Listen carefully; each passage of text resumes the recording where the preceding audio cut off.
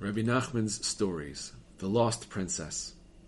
He continued traveling for a long time until he finally saw a castle.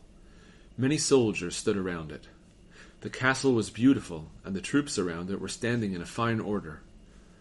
The viceroy was afraid that the soldiers would not let him enter, but he thought it over and said to himself, "I will go ahead and see what happens." He left behind his horse and went up to the castle. The soldiers let him come in, doing nothing to stop him. He went from room to room without being challenged. Finally, he came to the main hall. He saw the king sitting there with a crown on his head. There were also many soldiers, as well as musicians with their instruments in front of them. It was all very pleasant and beautiful.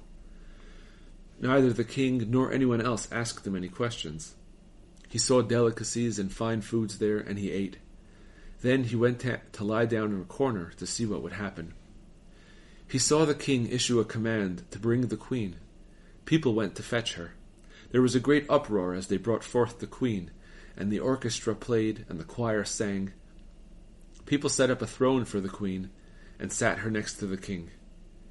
She was the lost princess.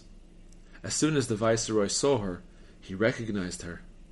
The queen looked around, and seeing someone lying in the corner, recognized him. She stood up from her throne, and went over and touched him. "Do you know me?" she asked. "Yes," he replied. "I know you.